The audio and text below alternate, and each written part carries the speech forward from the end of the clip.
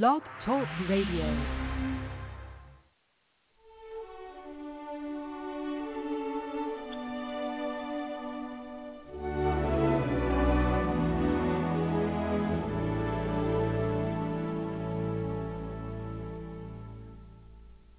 God bless America,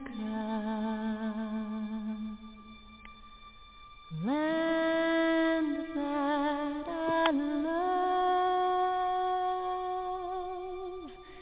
Stand beside her and guide her through the night with a light from above,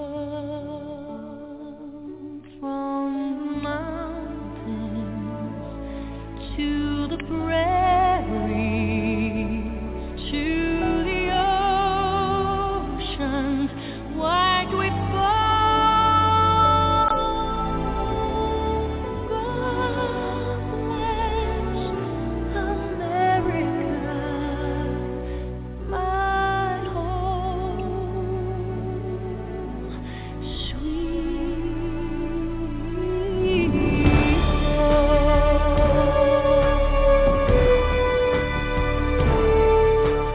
God bless America, land that I love. Stand beside her and guide her through the light with a light from above, from the mountains to the prairies, to the ocean wide we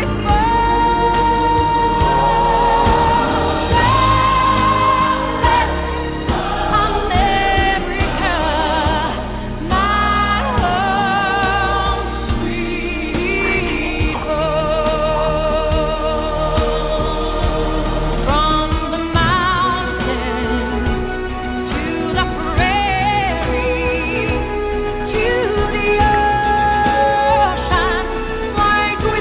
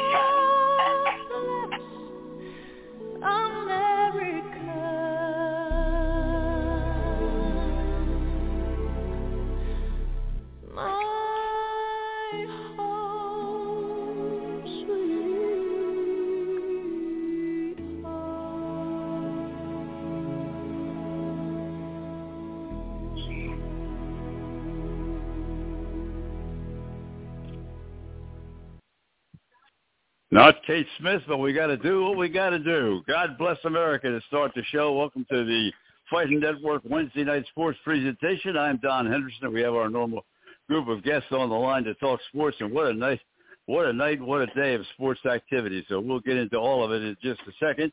But Frank Cowell, our executive producer, has a dedication he wants to get to first, and then we'll get to the sports of the day.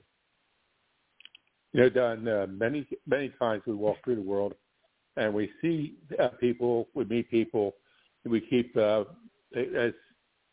someone says, we keep meet 1,000 people, keep 100 as friends, as companions, but only 10 as friends. And those some of those are right here tonight. One of the persons is steps up to the plate with that's something very near and dear to my heart, and that's Doug Hamilton, and had made the big step today to become a father. It's not often that a person will step forward and adopt a child. The other special person in our lives will be his son. Excuse me, Brandon. Everybody knows that their child is always the best child, but this kid he's really got a great base. His mom is a wonderful person. His dad, you couldn't ask for anything better. But Brandon, as I'm told, is an athlete, a student, and just a wonderful child. So we're dedicating tonight's program to the Hamilton family, but especially to Brandon and Doug. Well, Doug, we certainly congratulate you and the family, as Roger was about to say, too. We all congratulate you. That's a major decision for a family to make, and, boy, we give you all the best of it and all that we can hope for the rest of the lives of your entire family. So thank you very much, Frank, for bringing it up. One other note before we start. A great friend of mine died over the weekend, and I have to make mention of it. Former Philadelphia Eagle quarterback, one of the most controversial quarterbacks traded, went from the Washington Redskins to the Philadelphia Eagles. He played on 5 different National Football League teams, including Minnesota, played for the Giants twice, 16 years in the National Football League, and his number was retired at Wake Forest. He was a 2-time All-ACC player, Norm Snead. Norm was a terrific, terrific guy. He and I were put together in the early days when he came into the Eagles.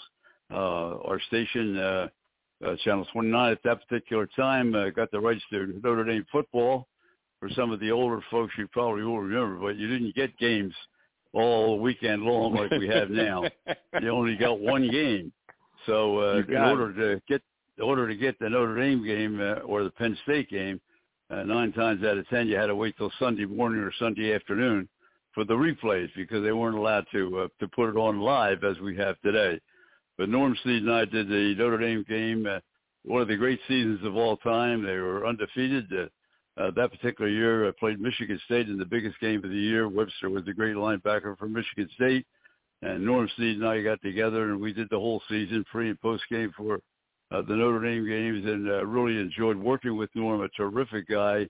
Had a great career in his National Football League career. Never a superstar, but always a major contributor. So to Norm Snead and his family down in Naples, Florida, all the very best to them. All right, let's get to the world of sports. He was on the other end of the trade of Christian Adolf Jurgensen. That's what I said. One of the most controversial trades the Philadelphia Eagles ever made. Yeah. And that was it. Jurgensen, of course, Jurgensen McDonald, one of the great parts of the Eagles' presentation in those days. And he came from Washington to Philadelphia, and that was the way it went. Let's get down to Tampa, Florida right now, where on Monday night they had quite a game for all of us. I know our leading prognosticator had a little different score in mind for that Monday night game. A guy with a little trepidation normally, but not this time. He was very, very strong in his prediction that the season was going to be over down at Tampa Bay. Roy, what's going on? Yeah, I missed the mark on that one, didn't I? You're not alone, Roy. I completely underestimated the ability of the Eagles to quit as a whole on their coach at the most important time of the season. I didn't think that was possible, but it happened. And I'm not going to say that 53 players of the 46 that dressed or whatever it was, the 40-some that actually played all quit. I don't see any quit in a guy like Jason Kelce. But at the end of the day, that team as a whole quit on Nick Sirianni. And I'm not sure Nick Sirianni had a very good game plan to begin with. Certainly didn't do what I would think most people would do in his situation, which is run the ball right down the Bucs' throats, seeing as how you had success with that the first time around. But and look, the Bucs didn't play a great game either. They let the Eagles hang around for far too long.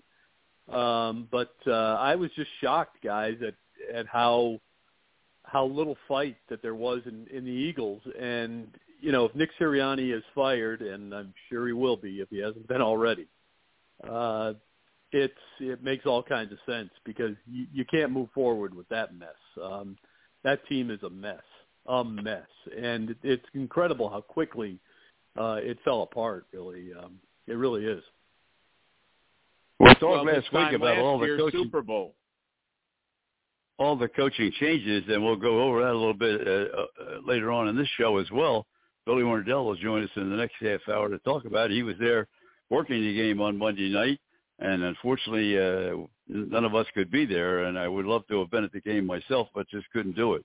And but Roger, you and I talked before the game, and then we talked as we got close to halftime, and a couple of friends of mine called and said, turn the covers down. There's no reason to wait for the second half.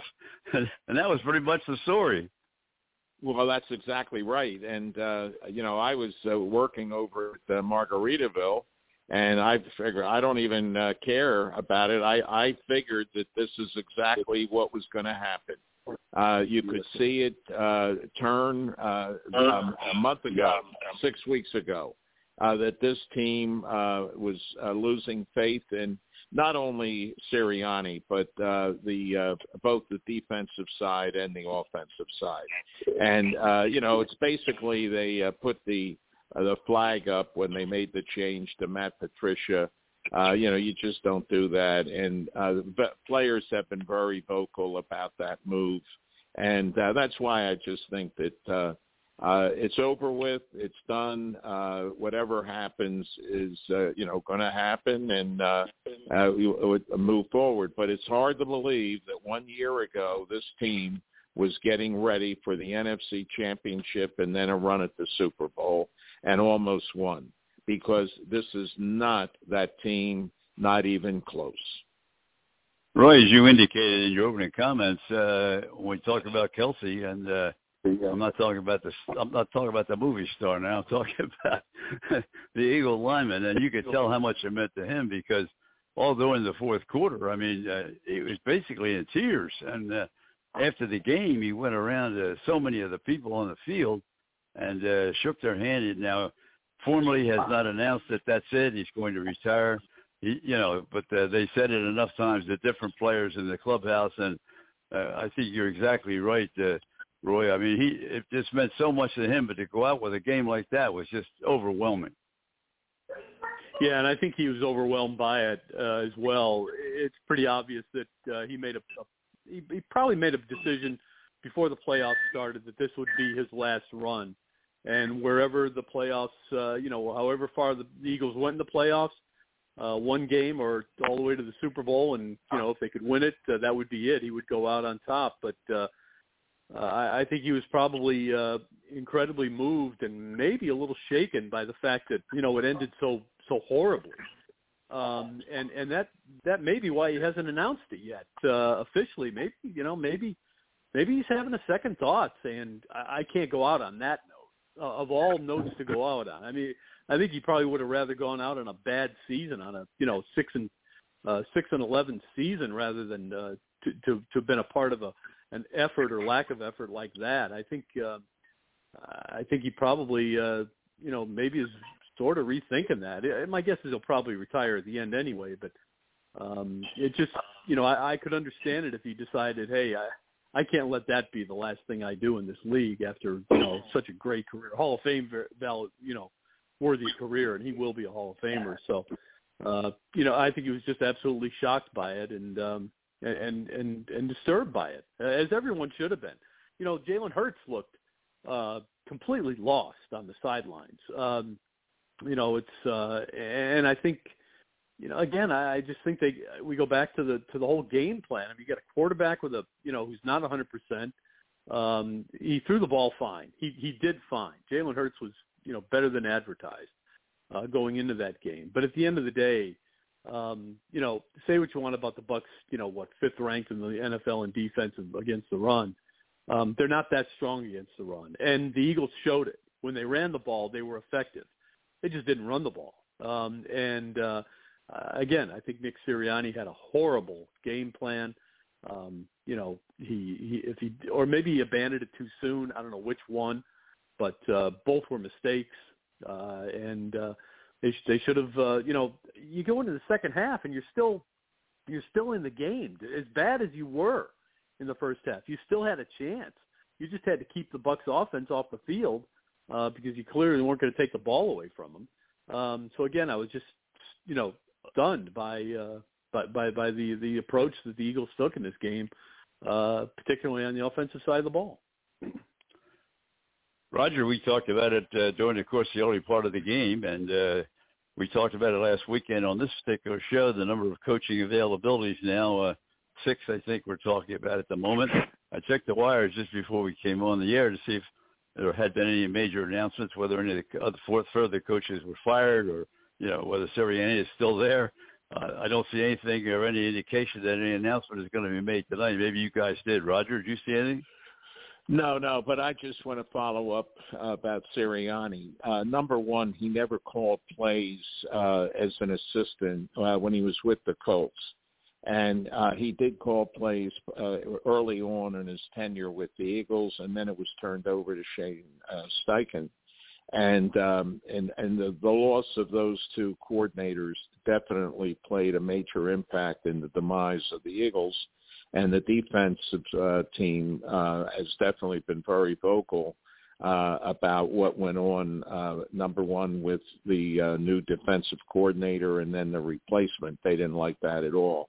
But Brian Jordan, I think, he's buddies with Hurts and for years. And he was definitely not the right guy. But it just goes to show you that Sirianni, and I agree with a lot of people, he is a great front man when things are going well, but cannot adjust to when things start to fall apart. And that showed in his leadership. I saw today in one of the publications from Philly that the money for some people is on Mike Vrabel. I think that would be a great pick. I think that would bring stability and turn things around. They've never gone for an offensive or a defensive coach. They've never hired a head coach that was previously a head coach in the NFL. So this would be something new. But I think younger guy has a great track record. I think he's a terrific coach, was a great player. I think he's the right guy for this team. Well, let's go over some of those. As Roger just indicated, let's take the biggest name first, and that, of course, the coach of the New England Patriots that was fired, Bill Belichick. There's some speculation of a number of places that he may go. First of all, Roy, what would be your assessment of Bill Belichick?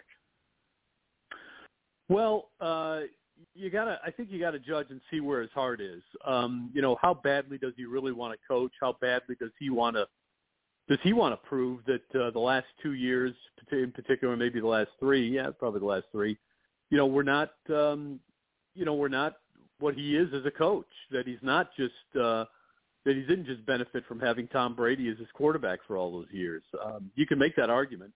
So I think that's how you got to judge that, because if he's available, and I agree with Roger, Mike Vrabel would be certainly 1 or 2 on my list, but I suppose I'd have number 1. It would be Bill Belichick for this team in particular, because they're ready to win. I don't think there's bad talent here. I don't think it's a matter of talent. I just think it's being horribly utilized. And so I think if Bill Belichick is interested in the Eagles' job, boy, I'd be on him immediately. And if he's interested in continuing to coach and really has a passion for it still, he would be my number 1 choice, followed by Mike Vrabel. I don't know that – I mean, I think I said it last week, guys. I don't see Pete Carroll coming east. I think he's going to stay on the west coast. Well, he's still employed too, but the Seahawks are still – he's still an employee of the Seahawks. He's going to be his title is advisor. I don't know what his – Right. Yeah, that can change quick. Exactly, that can change quick, and we'll see if that's what he wants to do. Maybe he's ready to ride off into the sunset. Maybe he is, and this would be one way to do it. Bruce Arians did that, with the Bucs, and so maybe some of these older coaches have decided, hey, maybe it's not a bad way to go. I had my run, take some pressure off, relax a little bit, stay involved in the game. That's one way to go about it. But if I'm the Eagles, I think there's 2 choices right now. It's Belichick or Vrabel, because I think you've got a team that's ready to win, and you need a coach who's proven he can win. And to me, in my opinion, those are the two guys at the top of the list. I think one of the things you touched on at the top, Roger, was the fact of age. My personal feeling is that going backwards, I know Belichick's got a great record, great track record, and so forth, but I would be in favor of Vrabel only because I think he needs newer and younger people. I don't think he can go backwards. You get somebody 71 years old, no matter where he decides to coach. But go ahead, Don. You're exactly right. And listening to what's going on in the Eagles locker room, where Cox and Graham and the senior members that were in the Super Bowl, the winning Super Bowl, okay, they're respected, but okay, they're the previous generation, and that's why I think it takes. Those guys are going to be gone. And now you're going to have pretty much a much younger team, nothing like the Packers, but you're going to have a younger team, and I think you've got to have a younger guy as the coach. And I don't see a 71-year-old man, no matter how great he is, I do not see him, and I think that was one of his problems in New England, relating to the way these players are today. I mean, it's a different world today. My opinion. No question. And the Steelers coach already announced today that, he's definitely come back to fill his last year of the contract with the Steelers, and he was not thinking about retirement regardless of what people may have written or said. As of today, his latest comment was that he expects to be right where he was this year, and that's coach of the Pittsburgh Steelers. Roy, before we jump off this and go to another topic, of all the other candidates in different areas, who leads up in your mind? Is Harbaugh one of the leaders? Is somebody else one of the guys that you think is almost an automatic to get one of these jobs? I think there are so many good candidates that it's hard to say anybody's automatic anywhere. The other thing you got to remember here is Mike McCarthy might be available, and it may not be the guy at the top of your list, but he's won wherever he's gone. Maybe he doesn't win, enough for some, but he wins more than others. So if you're looking for experience, that's a guy to certainly look at. So, it's interesting. It's an interesting group this year because I think a lot of teams were ready to kind of make a move with some of the younger coaches. I mean, I've heard Raheem Morris's name mentioned a couple of times, already, and there's several other coordinators out there that are, certainly getting interest. But, I think names like Belichick, Vrabel, and McCarthy trump them all if you've got a team that you think is ready to win. Now, if you're rebuilding, that's a different deal, but right now we're talking about, the Cowboys aren't rebuilding. They're ready to win. Eagles aren't rebuilding. They're ready to win. So let's see where this all goes. Because I think you've got several teams out there that feel that they're right there, and some of the coaching decisions have been a surprise already, and there may be some more surprises along the road. So, let's see where everything goes. Well, one of the things about the Bears, they're speculating again they're going to take that number one draft choice for a quarterback. And they're taking that number one draft choice for enough quarterbacks. We'll see what happens there. Yeah. Roger, anybody you see as a Well, here's an idea. Was talk. Go ahead. Go ahead, Roger. Sorry. No. Go ahead, Roy. That's fine. I was going to say, there's a guy out there, Marvin Harrison Jr.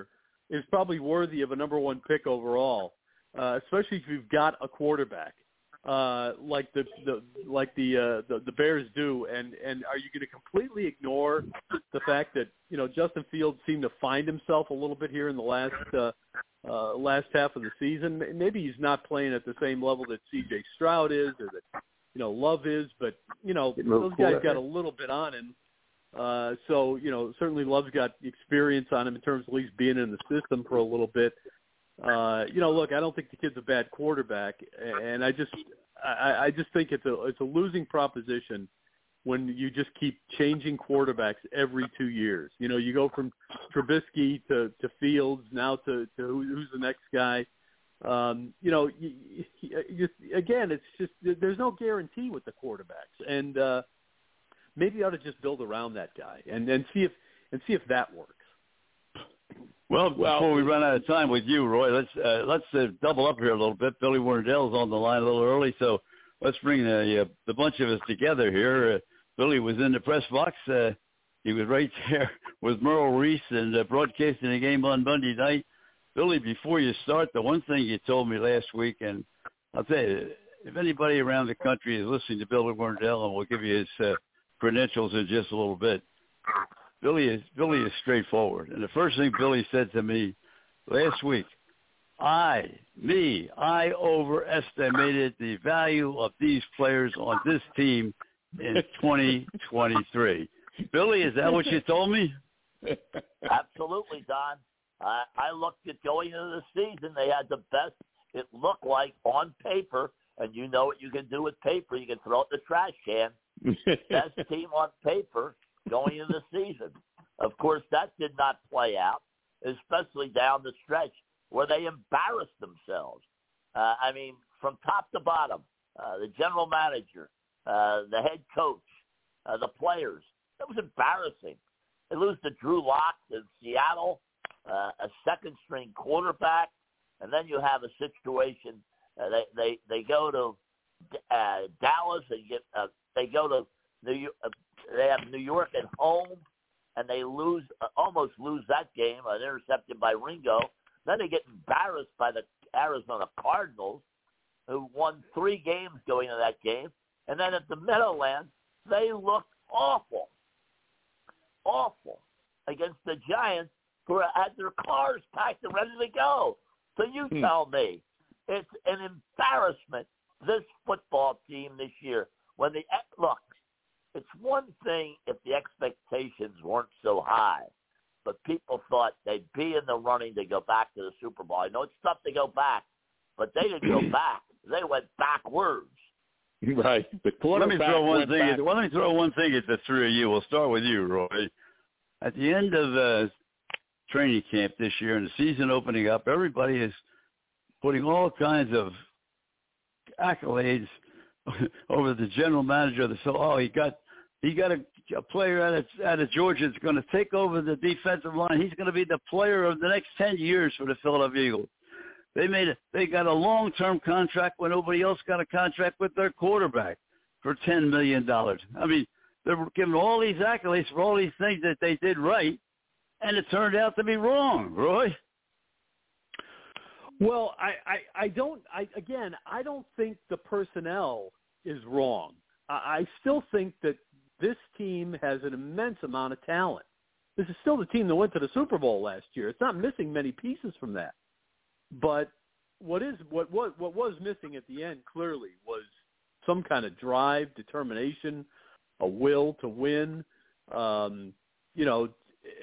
that was gone. And the mystery is, where did it go? How did it disappear? What happened? Because halfway through the season, it still looked like the Eagles, they weren't playing well, but we figured, okay, they'll figure it out. Halfway through the season, you thought it's going to be the Eagles and the 49ers in the championship game, as long as the Eagles can get things straightened out. And everybody figured they would. That's the thing is, I mean, look, I told you guys this story before about Simeon Rice the year after the Bucs won their first Super Bowl, and they were having such a struggle, much like what the Eagles, did this year. And about, 2/3 of the way through the season, we went to Simeon Rice at one point and said, what's happened here? And he said, man, some of the guys on this team are still waiting for the rest of the confetti to come down. They never moved on. They never stopped celebrating. They never stopped. They rested on their laurels, so to speak. And I think, despite the fact that you've got absolute pros on that team, I think Jalen Hurts is one of them. Kelsey's clearly one of them. Cox. There's others. It just seems like a good chunk of the guys on this team weren't mature enough to handle winning at the highest level. And they didn't win the Super Bowl, but they got there. And I think they just felt like, instead of taking that unfinished business approach, it was kind of left as, we've got we just, I don't know. It's kind of like they just decided, okay, we're as good as we think we are, and all we got to do is throw them the helmets out there and win, and that'll do it. And it wasn't it. Roy, Roger? you made a very good. Go ahead, Billy. Roy, you made a very good point about just throwing your helmets out there and play. The one thing that bothers me about the Eagles, and Javon Hargrave said it best. He was a free agent, went to San Francisco. He said the practices were a lot different in San Francisco than they were in Philadelphia. I think you have to work guys in practice. You can't go through half speed, three-quarter speed, especially against the blitz, because the blitz will tear you apart if you're just going half speed in practice. Then you have to really rev it up for the game. I really think that this team is not conditioned right. I mean, when you look at Jalen Carter and Jordan Davis, they were playing at a high level early in the season. They disappeared the second half of the year. They couldn't tackle me in a phone booth. Right. That's true. Roger. You're right about the blitz, and that brings up another thing, and I'll leave you guys with this. This is my last thought on this. Well, I mean, I'm sure we'll talk about it, going forward. But it's not very often that Todd Bowles outcoaches another coach in the NFL, but he absolutely outcoached Nick Sirianni. He brought the blitz consistently, which should have been a big red flag. The Eagles never should have allowed that to happen. Again, refused to run the ball, refused to take advantage of the somewhat over aggressive nature of the Bucs defense, which you put yourself in all kinds of danger. But they didn't have a play for that. I don't remember seeing a hot receiver on a blitz. Does anybody else? I mean, I'm sure there was one there, but I don't remember seeing a hot receiver. I know one doesn't hit very often. No outlet passes, nothing in the flat. I mean, it's just like they had no plan whatsoever for Todd Bowles, who is just, Captain Blitz. Let's face it. I mean, it's what he does. It's his only trick, and they just had no answer for it. So that's another, to me, just a damning indictment of Nick Sirianni and his coaching staff is the fact that if you get outcoached by Todd Bowles, boy, that's hard to do. That's real hard to do. That almost makes you wonder. It's like, what were these guys doing for the week leading up to this game? Did they sleep in? What did they do? Because they sure as heck didn't put together a winning game plan. Roy, thank you very much as always, and appreciate you staying a few extra minutes with us to get on with Billy as well. Roger, you're up there. Okay, have a great week, Roy. Thanks, Bill, guys. Appreciate it. We'll do it again next week. Absolutely. Take care. Billy, you were there. What's your analysis? I expressed mine earlier about what's going on in that locker room. Number one, the defense was uptight about the change of DC. Matt Patricia's, I don't think he ever really called any plays because Belichick was doing that defense. And then he was a disaster at Detroit. I do not understand why that guy ever got hired and put in that position, because bad as the defense was previous to him, it got worse. And do you think Hurts has regressed where he won't come back, or do you think there's still a lot of talent there with him? He has a lot of talent, all right? But he leveled off this year. I won't say he regressed. He leveled off. Had 20 turnovers this year, which is a red flag. I mean, you look at the total body of work of this football team down the stretch. The week before they played Tampa Bay, what did Wink Martindale and the Giants do against the Eagles? They blitzed. You would think after that game that they would realize you have to do something to adjust to the blitz. They did not do that at all. And that's mind-boggling. I mean, I just look at this franchise right now. How can you bring the coach back that had such a disastrous run at the end of the year in a negative way? These players believe in Nick Sirianni? That's the big question right now. Yeah. Do they believe in him? That's the big question that Roseman and Laurie have to make after they have the meeting with Sirianni. Because I've talked to so many people in the last 24 hours, 48 hours, and they've said they've never seen a collapse of this magnitude. Never. No. All right? Well, the three really of us never have. mind-boggling. Yeah. You know, That- they could bring up Kotite, but Kotite's team was not they might have made the playoffs, but they weren't a team that people said, hey, this team's going to be in the Super Bowl next year or be in the NFC Championship game. At the very least, the NFC Championship game. They couldn't get out of the first round of the playoffs. Give me a break. Right. And it was a disaster then. Look. Well, you think, Billy, you bring up a good point, Billy, in the fact that, I mean, don't you learn from the week before when you see what the Giants did, and even with all the conflict with their defensive coordinator, too, who got into a shouting match with their head coach and walked out. But, I mean, when you see what Martindale did, don't you realize that same thing may happen to you the very next week with Todd Bowles if you don't make some adjustments? No question about it, Don. No question about it. Again, it's mind-boggling to me. And as I said at the outset, I overestimated this roster. You know, again, paper's great for the wastebasket. You have to do it on the field of play. And they have a lot of age on this team. Kelsey's talking about he might reconsider not retiring, even though he told teammates he's retiring. Brandon Graham wants to come back for another year. You have Darius Slade, 33 years old. You have Bradbury, who's has lost a step or two. Kevin Byard, their safety, is north of 30. I mean, you've got a lot of age on this team. And Zach Cunningham and Nicholas Morrow were on the scrap heap, two linebackers. They don't emphasize linebacking play in this league. And that's so important. Look at the good teams. The Ravens have good linebackers. The 49ers have good linebackers. The teams that advance have good linebackers. The Eagles think that they can put a Band-Aid where a tourniquet's necessary, and it's not going to work out. T.J. Edwards, they didn't even offer him a contract. He signs with the Bears and he's a Pro Bowler. You tell me how that happens. Roger? Well, it was like you said about Hargrave, going to San Francisco and making the statement that just the operation and the practices are totally different than Sirianni's.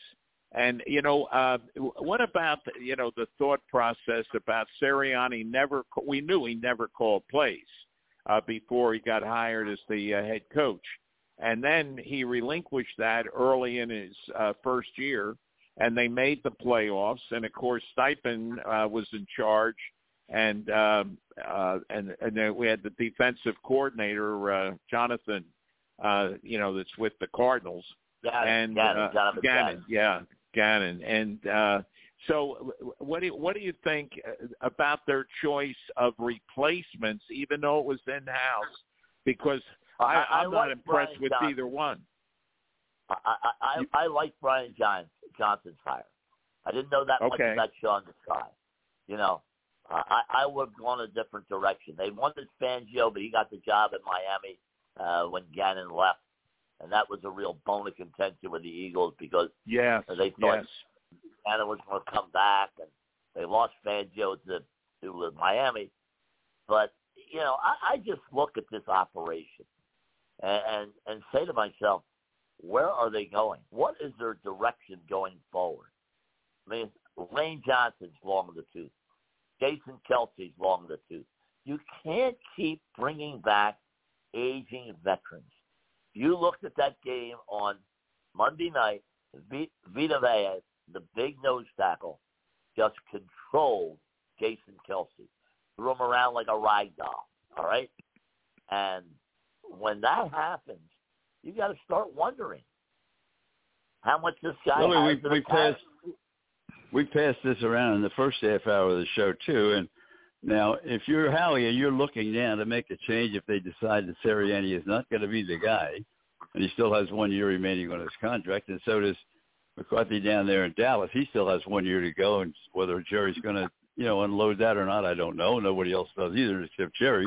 But if you're in that spot, if you're in Howie's spot right now, do you look at the potential list of coaches do you look at Belichick at 71 and say you want to bring him into Philadelphia and have him coach his team because maybe they won't win for 1 year, or do you want to get a younger coach?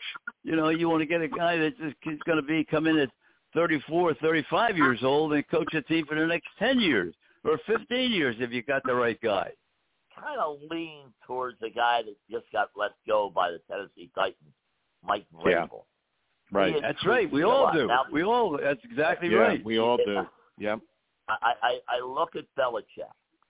Has he lost the edge as a coach? That's the question I have. Can he regain that mojo that he had when the Patriots were sailing along with Tom Brady and company? Can he do that? But for how long, Billy? Let's say he does get his mojo back for next year. Is he going to have the next 4 years or 5 years when the Eagles are going to? If he has a quarterback and he has a roster that's constructed properly, yeah, he could stick around. Absolutely. As long as, he feels as though that the roster's there that can get him on a consistent basis to the championship game in the conference and every couple of years to the Super Bowl and not bounced in the first round of the playoffs. Roger? Well, I think that his buddy Nick Saban, made a great statement by retiring. I think he's 71 too, isn't he? Same as Belichick. What's wrong with 71 years old? I mean, I'm just so tired of people saying, "Oh, he's 71, he's 75, he's look, if a guy can coach, he can coach. Damn it! I mean, that's the thing. I mean, I hate this age factor. The guy's a great coach. He's going to continue to be a great coach. I mean, I believe right now, if you called Dick Vermeil up, offered the Eagles job, I guarantee for 2 or 3 years, Dick is fast approaching the 9-0 number. All right? But I think he could do it. Believe me. He would. He could. You're right. Absolutely. Yeah. If anybody could do it, it's him. I don't worry about age with a coach. Still has the desire to go out there and coach up the players. I take a shot at the Belichick. All right? And even a Pete Carroll, who I'm not the biggest fan of. These guys have won. That's what you want, winners. Yeah, he's the same age, too. He's 71 also, Bill. He's the same age. Right, exactly. But they win. All right? Yeah, and I to be honest, I think with Saban, I think it's all the way college football and sports is changing with the portal and all this stuff. Where, you recruit. You can talk about the portal, the NIL. Blame the NCAA for that, Roger. The great people at the NCAA. They are the ones that dropped the ball, okay? Yeah. And, coaches are tired of this because they have to re-recruit their players every day, all right? But blame the NCAA. The guy that should be in a penitentiary is Mark Emmert. He did nothing, nothing to say, hey, we got to get a middle ground here. It's coming. Let's find the middle ground, all right? I don't want to bring up Sonny Vaccaro all the time. Sonny has got calls from both sides of the aisle in Congress. He hasn't got a call from the head of the NCAA. Don't you think they should call and try to find that middle ground, that this is not a total boat race? Well, obviously what they've done so far, Billy, has been a disaster. I mean, you can't be bringing in, look at prime time out there. He comes in and he throws out, 40 or 50 players? How can bring in 40 or 50 new players? What? How can you run a program like that? Don, let me tell you something. And this is the NCAA's problem. If you offer a kid a scholarship, all right, not for 1 year renewable, 4 years. 4 years. He gets hurt, you're on the hook for those 4 years. If he's academically eligible, you can ask him to leave school. But these are 1 year renewable college scholarships now, which is absolutely a farce. Roger? It is, and they working with the numbers and where the allowable and all this stuff. But, bringing up primes, there was one speculation that he could go to the Cowboys and turn them around. What do you think about that, Bill? Roger, you're not smoking that wacky tobacco tonight, are you? No, not me. I'm just telling you what I read. What a guy posted. I thought it was crazy. Well, did he win a championship at Colorado this year? No. All right. He had his glory days the first 2 games of the season. That was the end of his year. That's That's it. right. Exactly. And let's see what he can do for a couple, 3 years before we start talking about prime time being the next head coach of the Cowboys. But look, I wouldn't put anything by Jerry Jones. Put anything by Jerry Jones. He can do something really off the wall. Yeah, I don't think he's going to go that crazy. I don't think that's going to happen. I hope, at least I hope it doesn't. I can't imagine that happening. I mean, I know he's a little confused right now as to what he wants to do, but holy smokes! Well, he's the general manager, isn't he? He makes the first general manager and owner. He owns everything, right. So he can do whatever he wants to do. Right.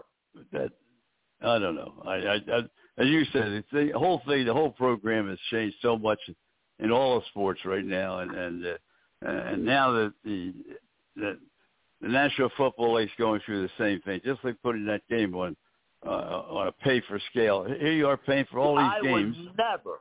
If somebody gave me the money to play for Peacock on Saturday night, I'd have given them money back and given them $5 more. Because I will not watch anything on Peacock, Apple, or Amazon. No, I won't I either. said that this week. This time last week, I said exactly the same thing. They can charge you $2.50, give you a free month, all that stuff. I wouldn't pay 1 cent. If they paid me $20 to watch it, I wouldn't watch it. So I agree. I don't care where the commissioner goes. Yeah, it's right. On the radio with Kevin Harlan. No big deal. Yeah. And how much money can they? It's getting so greedy now.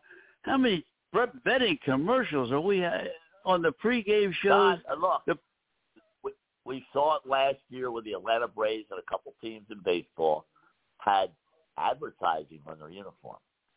That is the next avenue of more revenue for the NFL, Major League Baseball, hockey, and basketball. It is coming, Don. It's going to look like NASCAR. No, well, you're right, Bill. And I'll tell you what I heard this afternoon. On the Chris Russo show, he had the former Mets general manager, Steve Phillips. They were talking about, it looks like Amazon is going to bail out the the RTN, these regional networks. And I know it does not affect. Yeah, it doesn't affect you up there. Amazon would love to sink their teeth into that. No question about it. It makes sense. And that's but they're also saying that ESPN, right. I talked to you, Roger, about the ESPN is going to merge with the NFL and become a major portion of the National Football League. Now remember, and the news will be controlled by the NFL. That's right. That's what's happening. The news will be controlled by the NFL. It's going to happen in all major sports. Yeah, well, they had said that Major League Baseball was going to try to get into the or they thought they had something going about the RTNs. And then all of a sudden, Amazon is in there, and it looks like they're making the deal. But you're right about the NFL. I'll tell you what, I think Howard said it on Saturday. The NFL is the world's largest corporation. Howard who? You know who it is. I agree with what he said. I mean, the NFL is the world's largest corporation. Well, absolutely. I mean, that's not a revelation, is it, Roger? No, not at all. Not at all. They are the people that dictate everything today in sports. I mean, You know, if they want to play a game at 1:30 in the morning, they will play a game at 1:30 in the morning. All right, simple as that. The NFL dictates the television. I mean, yeah. Well, let's go to one other. Let's jump off that for a minute, Billy, before we run out of time. It's 10 minutes up, and I know we keep you longer than we say, but let's go back to the National Basketball. So now they're going to put that championship series in the middle of the season again. The commissioner says, I don't know what that was supposed to have done for the NBA. And how about the 76ers? Now, is their big guy MVP? Is he going to stay healthy? Can he play? No, he come on, Don. I mean, he's missed 10 games already this year. I mean, come on. You got to play games. You have to play at least 65 games to qualify for the MVP. You think he's going to play 65 games this year? No. He's trying not to. Yeah. Right. I mean, come on. I mean, look. They just made a big deal, the Pacers, with Toronto. Sixers got to do something. They've got to upgrade their roster to stay up with the Joneses. Well, the Knicks made a great deal with Toronto. They made a great deal when they picked up that offensive guard that he's played great since he came down from Toronto. Yes. Right, Benovi. Yeah, he's playing great. But the problem with them right now is they got two guys on the bench. You know, they got the former Villanova players are all hurt. They're both hurt.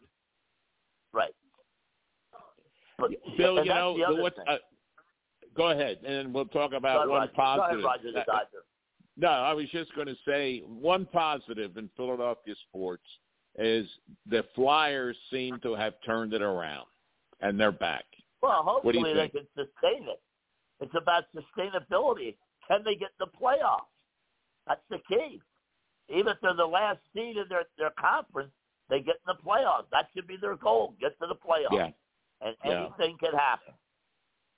You're right. Well, down here, fellas, we didn't get a chance to talk to Roy about it tonight. I wanted to. And, what was it, 600 wins for Cooper over the weekend. I think the third quickest time of any coach in, that's going back to the great coaches in the National Hockey League. Scotty Bowman, people like that. Yeah. That's exactly that's right. You're in very delicate hands when you're up in that group, and Coop already got there. He this weekend, and so Tampa Bay, even though they're struggling around that 500 mark most of the season, maybe he's going to be able to right the ship. And I see today where they said that they're not making any trades with any of their key players prior to the trading deadline, that they're going to stay here for the remainder of the season. So it looks like they're going to fight it out with what they have, Billy. You know what? You mentioned Cooper 600 wins, right? Changing coaches every 2 weeks. You have to have stability in your organization.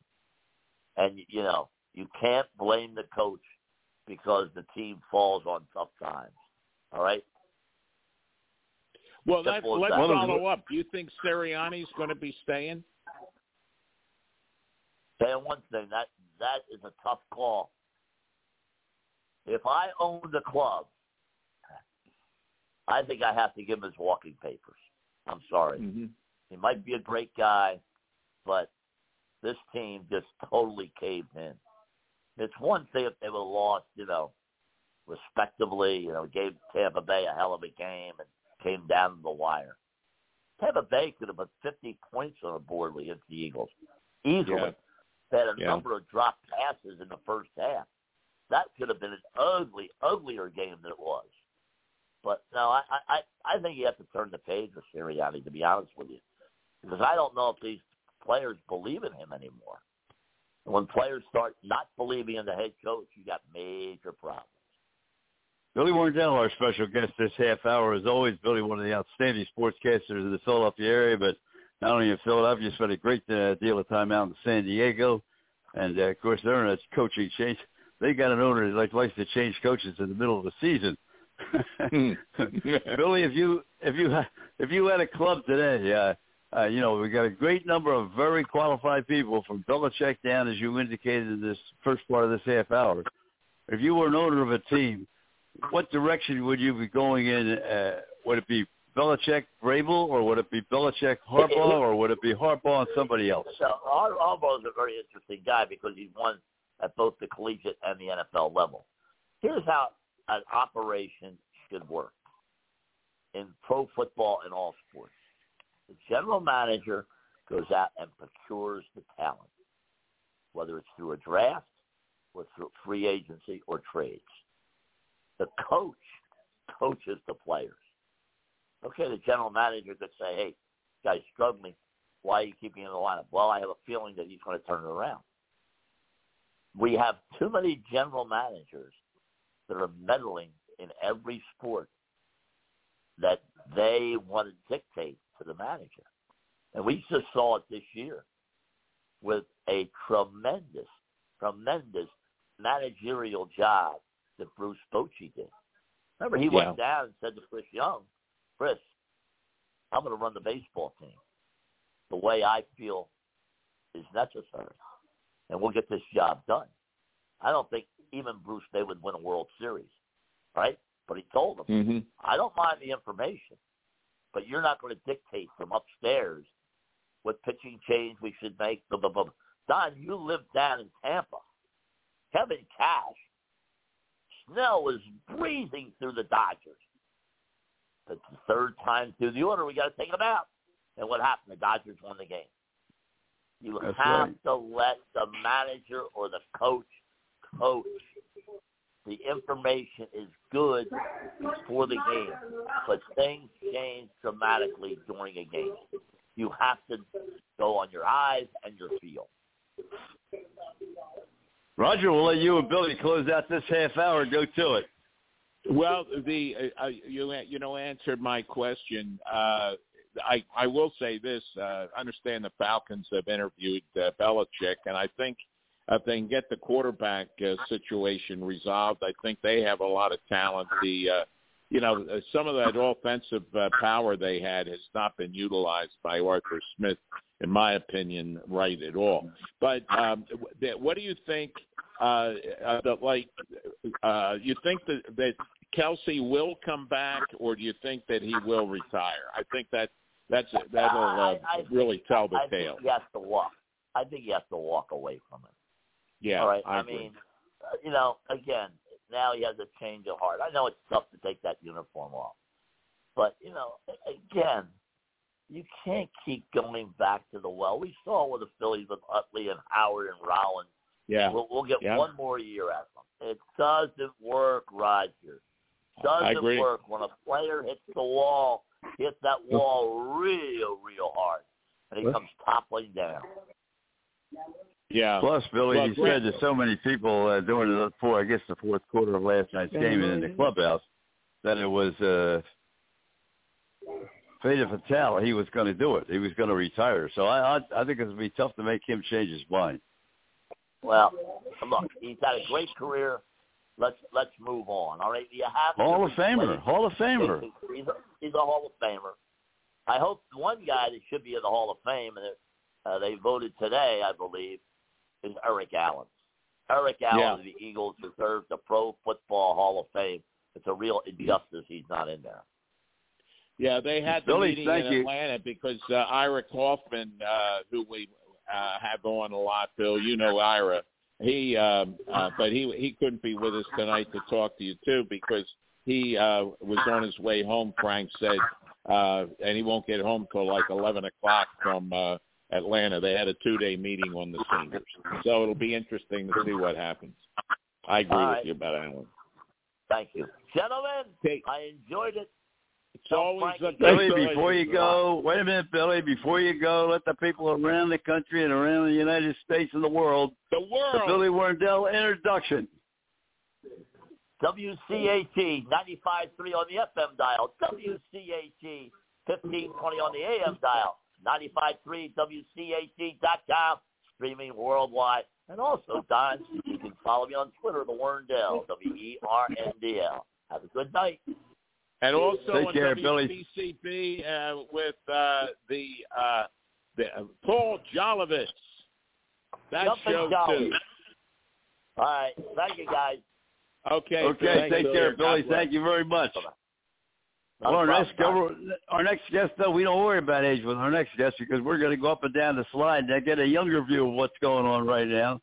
And course, Trevor Bossler J joined us last week. He's going to join us this week again. First of all, to talk about some of the playoffs in the National Football League, what he looked at as a young viewer, and then what he thinks about the USFL, which is going to get started next month. Okay, Trevor, let's get to it. What do you think of the playoffs so far? There was a lot of really bad games in the wild card, to be blunt with you. A lot of one-sided affairs. I mean, the Pittsburgh-Buffalo game was tight at halftime, and then Buffalo pulled away. But as a Lions fan, the only game that really mattered and was of any actual relevance to the sport, I feel like, in this past weekend was the Los Angeles Rams taking on the Detroit Lions in Ford Field. That was a spectacular game, 35.8 million viewers. I mean, that's something that's rare. It's the most viewed game since last year's Super Bowl. It was a wild card game. Detroit's first playoff win in 32 years. Hard-fought, historic season from this team. A lot of letdowns, too. The Cowboys getting smacked the way they did for Cowboys fans. I'm not a Cowboys fan or anything like that, but that was surprising. The Eagles putting up one of the worst defensive performances I've ever seen in my entire life. It looked like the Birmingham Stallions in the UFL could have probably gone up there and scored a touchdown. But it was bad for a lot of teams and good for a lot of underdogs, too. I mean, look at the Bucs, look at the Packers. I mean, San Fran has a sleeping giant coming into town, and I'm honestly predicting an upset in that game, but we won't get into predictions. I'm sure you guys will probably do that later. But no, a lot of really fun football in terms of, my Lions winning. But other than that, I saw a lot of really good teams show that they're, on a different level from the others. Well, I think you look at the playoffs, as you said, a lot of terrible football. And that's what happens, whether it's baseball, football, basketball. You keep bringing in more and more teams into the playoff situation. I guess it's nice for the owners to make more money and the TV people to spend more money and the broadcasters to make more money broadcasting. But the games are terrible. The games are absolutely terrible. They're not worth watching. For the most part, as you said, the Lions game was a good game to watch, but most of them are very poor. And by the halftime, like especially the Eagle game, if you stayed on to watch the second half of the Eagle game, you must be you must have to go to work the next day. Is all I could say. Roger, you're up. Well, I agree, Don, and I'm sure Trevor, you agree. The quality is awful, and when Troy Aikman is really burying the National Football League and lack of proper tackling technique and lack of coverage. I mean, what does that tell you when they're getting buried on national television? It tells you a lot, and honestly, you hit on a great point there with the tackling. Defenders, obviously on defense, are defenseless in this game. Offense has all the protection, and the more and more rules we see, and I mean, we can bring up the fact that they expanded the playoffs a lot and all that, but it really came down to this year defense for some teams really elevated and shut down a lot of offensive play. This was a down year for offense, and it showed. And obviously there was so many different starting quarterbacks, a lot of different injuries. There's so many different things we can get into with the factors involved with that, with how the NFL is a monopoly as it is. It needs to switch to all real grass. There's career-ending injuries and season-ending injuries happening every Sunday on terrible turf, which 2 inches underneath it is concrete, and it's really affecting play. There's so many other things, but honestly, just a shout out to the defensive coordinators. And honestly, I think someone said the Houston Texans earlier, but they had a phenomenal game. C.J. Stroud probably having the best rookie season of all time as a quarterback. And just the heights he's going to be able to ascend to makes you question the quality of play you see out of so many other quarterbacks. Like how'd they draft this guy number 2 overall when, I mean, the Panthers got it wrong. They got it really wrong. And, he comes in and does this. And for some teams, they have to sit around and, mess around with, just for example, like in Washington, they haven't had an actual quarterback there in quite some time. Or, Atlanta with their mishap with Desmond Ridder and Taylor Heineke. I mean, it really comes down to competence with coaching, and we're definitely seeing a dip in that. But it's a different era of football for sure in its own way. There's big plays, wide open guys screaming across the middle of the field because coverage is broken, or in a lot of cases, guys are just getting to the quarterback so fast. Guys like Max Crosby, Joey Bosa, Nick Bosa, Myles Garrett, Aaron Donald, there's so many X-factor guys, and just, it definitely will, you'll see the scales kind of tip in one favor or the other in a lot of these cases. And in this past weekend, it was definitely defense, just balling out, halftime adjustments being made for teams and being figured out at halftime is never a good thing. And we saw that happen with the Pittsburgh Steelers. We saw the the Browns somewhat stay in it, but then they kind of, Joe Flacco just threw too many picks. He was too errant with the football. And you just see stuff like that. And, normally in years past, you never saw this kind of quality play. And if you did, that team didn't deserve to be there. But it was definitely weird seeing the higher seeds get smacked around like they did, especially in the NFC East, like the Cowboys and Eagles. Well, Trevor, you bring up the Pittsburgh Steelers game against, Buffalo, and you look at the contrasting coaching there, and I'll tell you, Pittsburgh, they've gone now how many consecutive years without having a losing season, which is incredible for the coaching staff there. He's done a terrific job, and he said he is coming back next year. But the problem is, if you looked at that game and you looked at the way Buffalo approached the game, Allen threw balls 5 to 7 yards. He protected his receivers. He didn't get them out in the middle of the field somewhere where somebody's going to hit him where the temperature down there is 17, 16, 18 degrees. There's snow on the ground. The ground is frozen, and as you said, concrete under that. They had two players out with concussions in the third quarter. You can't play in that kind of condition without protecting your receivers. And they did not. And let's face it, now the Pittsburgh's working with a young quarterback that has very little time in the league, whereas Allen's had a lot of time in the league and is destined for bigger times to come. But you've got to protect your players, and they don't protect their players. They hang them out to dry. And if you do that, you're going to get people hurt. In between the blinks, a lot of guys do go down. A lot of guys, Zane Zylstra, tight end for the Lions last year, he had 2-3 touchdown games, tore his ACL in the off season.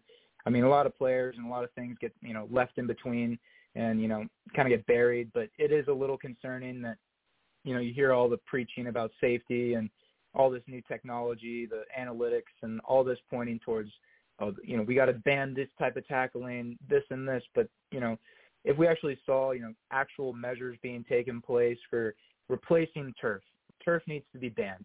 It needs to be banned. They talk about tackling in space. That's what it's all about, tackling in space. Well, if you're playing tackling in space in a game like that, you're going to get people hurt. It's as simple as, and they're not going to take a chance on. They're not going to take a chance on getting themselves hurt. They let them go by. Go ahead, you go by. The next guy down the line, 10 yards further down, he'll make the tackle. Don't worry about it. Roger, you're up. Yeah, you just hand off. You don't want to take a hit and get hurt. You see some of these defensive backs that are getting knocked one-handed out. Tackles. One-handed, Roger. One-handed, I know. Or maybe they try a real quick one with the shoulder, and then it's just bouncing off and let them go. You're exactly right. Let it to the next guy. And it's not next man up either. It's just hopefully somebody else can do the job. But it's a disgrace, and I go back to, we talked about it, Don, after on Monday night, about Troy Aikman on national TV. I think, 4 times he just absolutely criticized the Eagles and the NFL for the poor quality. Because, listen, ESPN doesn't want dog games on Monday night. They're paying a lot of money to get some prime games. And some of these are just a disgrace. Well, as he said, I give him credit. You're right. Whether it was 4 times or 5 or 3, I don't remember the exact number, obviously. But at the same time, he made it obvious that this has been going on all season. It's not something that just has happened during the playoffs. all year. That night. Yeah. Right. You know, the quality of defensive tackling has almost been eliminated for a couple of reasons. One, they don't have any practice. You know, the spring training has gone to nothing. Preseason has gone to nothing. Most of the veteran players don't even play until the first game. So, I mean, what are you going to have? You're going to have mediocre play. That's all. I agree with the argument of mediocre play, but on the other end of the argument, I will also say Troy Aikman is a complete hypocrite in my eyes. The season career high of him for touchdowns was like 20. We see guys putting up 50, 45, 48. The game's changed. There's guys way faster, way smaller and faster, and equally as strong. Defensive backs have to be fast, agile. You know, granted, they're not going to want to hit all the time, and I know that that's a part of the game, but coverage is a part of the game. IQ, I mean, granted, the fall off and hits and tackling, that comes down to coaching for sure, and as well as, you know, high effort and motor. But at the end of the day, well, you can't touch anybody. You can't touch anybody after they go 3 yards over the line of scrimmage. You can't chuck anybody. You can't do anything. How are you going to protect them? The other end of the argument is that the fact is, no matter what kind of hit, if you hit the quarterback, if you go low, if you do a chop block, if you avoid a chop block, if you jump the line, you get flagged. Defensive players get flagged for nearly everything they do. The refs go crazy for it. So you have to be smart, time your contact. I mean, there's arguments and factors that weigh that argument out in my eyes. And I think that's why, you know, you see the game changing in that direction. Don't get me wrong, there's mediocre play across the board. But at the end of the day, the game is the way it is now because it's about fast-paced offenses that can create play action space. And if you have an elite running back, you have an elite running back. Christian McCaffrey, Derrick Henry, Jahmyr Gibbs, guys like that are luxuries now. Aaron Jones going off for the Packers. He had 2 touchdowns all year. He had 3 against the Cowboys. I mean, we see this explosiveness, and defenses have to adapt or die. You're not going to have your guy on man coverage as much as he used to. He's not going to get as physical. He's going to be waiting in zone for safety help to either ball hawk, pick the pass, or make time contact to disrupt the completion. But it really McCaffrey was clear to play this week. He had his calf injury. Supposedly, he did not play last week, obviously, but he is ready to play this week, they say. So he'll be ready to go, right? One of the most effective players, obviously, in the National Football League in a long time. Roger? I'll tell you, if I was Christian McCaffrey, I would consider if he wants to keep playing, fine. But if I was him, after what his tenure's been, and to leave this year, next year, but in the short term, because you know the way running backs are, and how quick they go down. And I know he's special, but I would want to leave there in one piece because what I see is he takes tremendous hits, and he's had a couple of injuries this year. So and Kelsey every year he's had a couple of injuries. Yeah, and he's getting older, but and that's what Kelsey said. He does not want to leave with hardly being able to walk, and he said it takes him now to Wednesday or Thursday to recover to even feel like going to practice. Now that tells you something after 13 years, and you're like 35, 36 years old.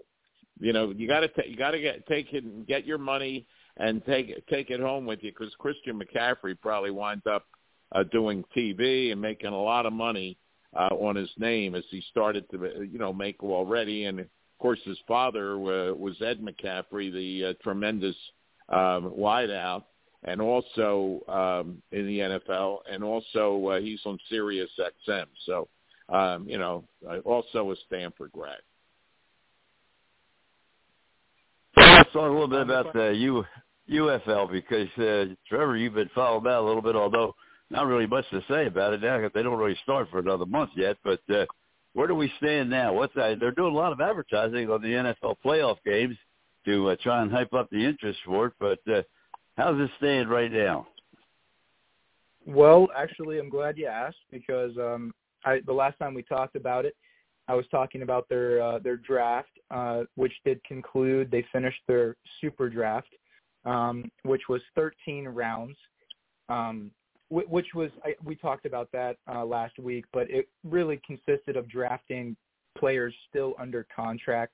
There is going to be a free agency period, which is already underway. We've already seen some movement.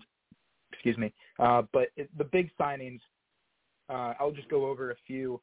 The first overall pick was quarterback Jake Dormandy. He played for the Orlando Guardians last year. Interesting story behind the guy. He got accused of giving the playbook to another team. Allegations were proven completely false. And then the game he was allowed to play, because he didn't play all season up to that point, he came in and threw for over like 400 yards. The team was terrible, but he was a bright spot for sure. So he's going to be on the San Antonio Brahmas. The Birmingham Stallions brought back some of their guys, Zaquandre White, Bo Scarborough's back in Birmingham. He's a name guy. We saw them bring back quarterback Jalen Morton, Vinny Papali, Gladly. We talked about him. He's on the Memphis Showboats, and they had a really good draft. They drafted a lot of defensive players, and I'm not going to lie. I think between Memphis and Michigan, I would probably say those two teams and Houston, those three teams had the best draft. I don't want to say any negative things on the Birmingham Stallions. They did use a lot of their draft picks just to bring back current players that were still under contract, but they didn't pick them up in the offseason yet. So they wanted to just secure them on their roster, which was a smart play by Skip Holtz. He knows what he's doing. He can build a roster. They have the best roster in the league, hands down. But in terms of having the best draft and on improvement, I would say Memphis, Michigan, and Houston. Three teams stood out to me a lot. They drafted a lot of key position players. A lot of special teams guys went in this draft as well. Punters like Kyle Kramer, kickers like Matt Coughlin, and those guys played well in the USFL. I saw predominantly USFL players get drafted. Not a lot of XFL guys have been, kind of retained from the teams that they dropped. And, you can't forget they did drop 4. So that's a lot of guys that don't have a job. But I am seeing a lot of movement to the CSL from former USFL and XFL players as well. Roger? Trevor, are they drafting any college players at all at this time and taking a chance? Or is that not in the rules and then they have to wait until after the NFL draft in May? How does that work? A couple college guys were taken in realistic grasp. I saw a offensive lineman from Northwestern, a cornerback from Clemson. But like you said, the NFL draft is what matters to college athletes, especially in football. So they're going to wait for that first. And obviously, if they don't get drafted or if they don't get picked up as an undrafted free agent, they can fall back on the UFL, which the season will start pretty much right after that time period as well. So they can put out some tape and get picked up, Well, that's going to close out this segment. Trevor, thank you very, very much. Once again, good information on the National Football League as well as the USFL. And they'll be getting ready to go next month.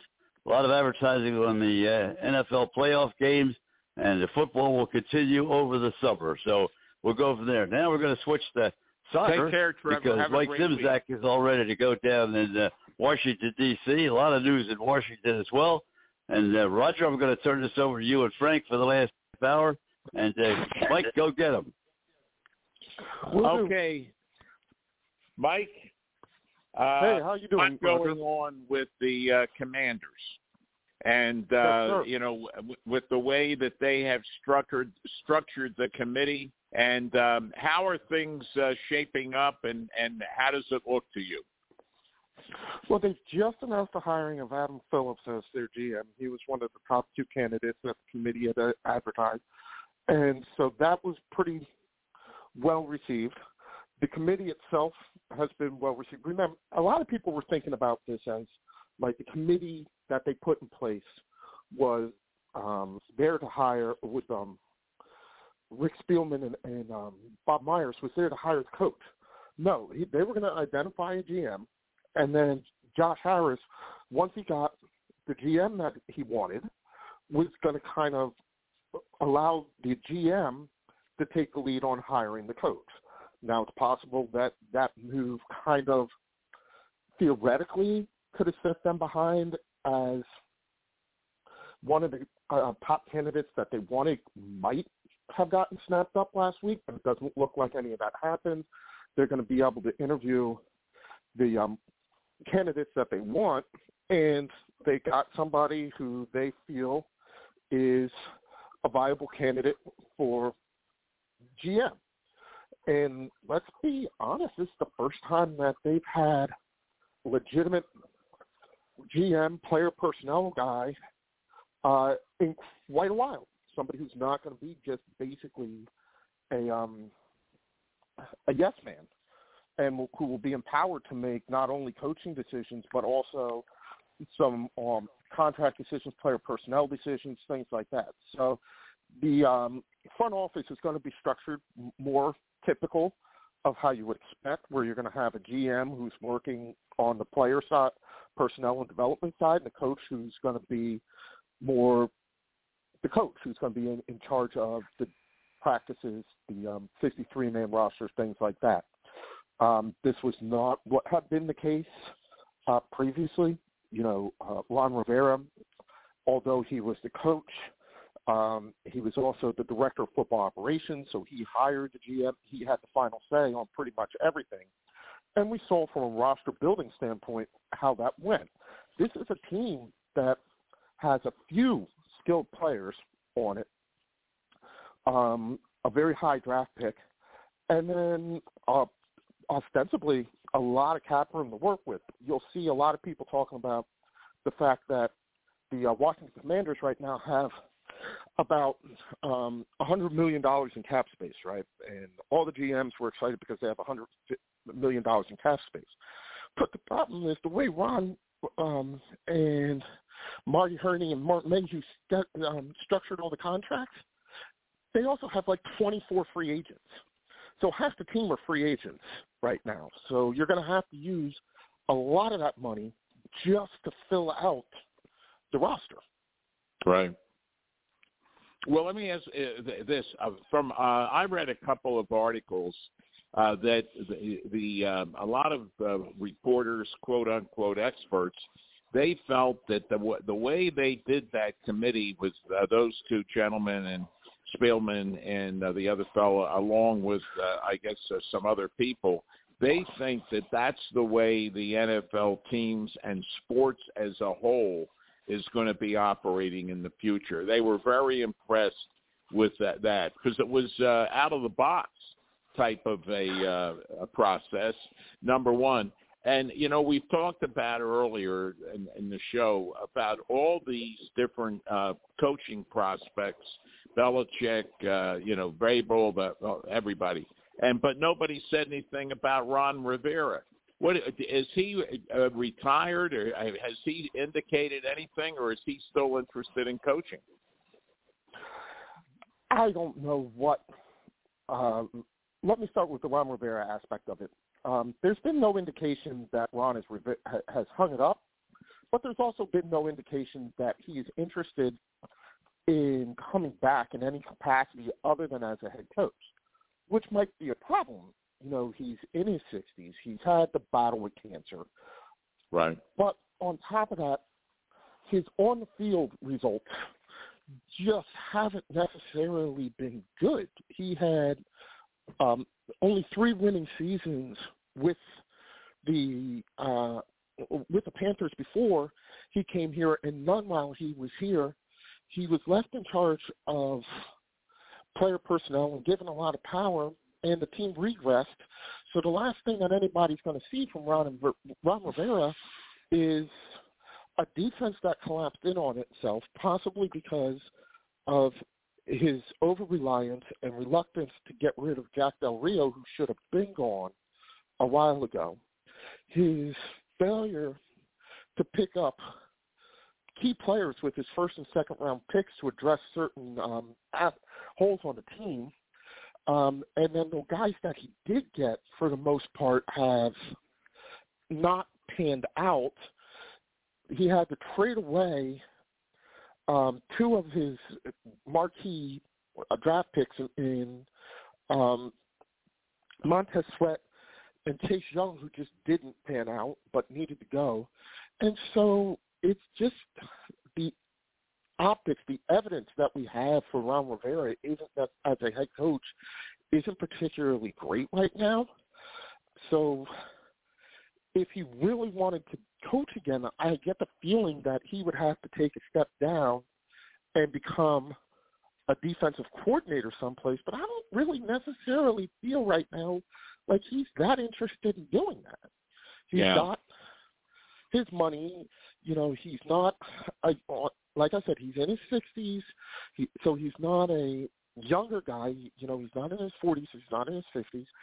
And he's been a head coach for, 11, 12 years? You know, I just don't think that he necessarily wants to take that role. So my guess is he's going to take some time off. He's going to relax. He's going to go out. He's going to play some golf. He's going to enjoy himself. And then he'll make a decision. If he wants to get back into the NFL, I'm sure there's an avenue for him. There will be defensive coordinator positions open, and that's where he can go.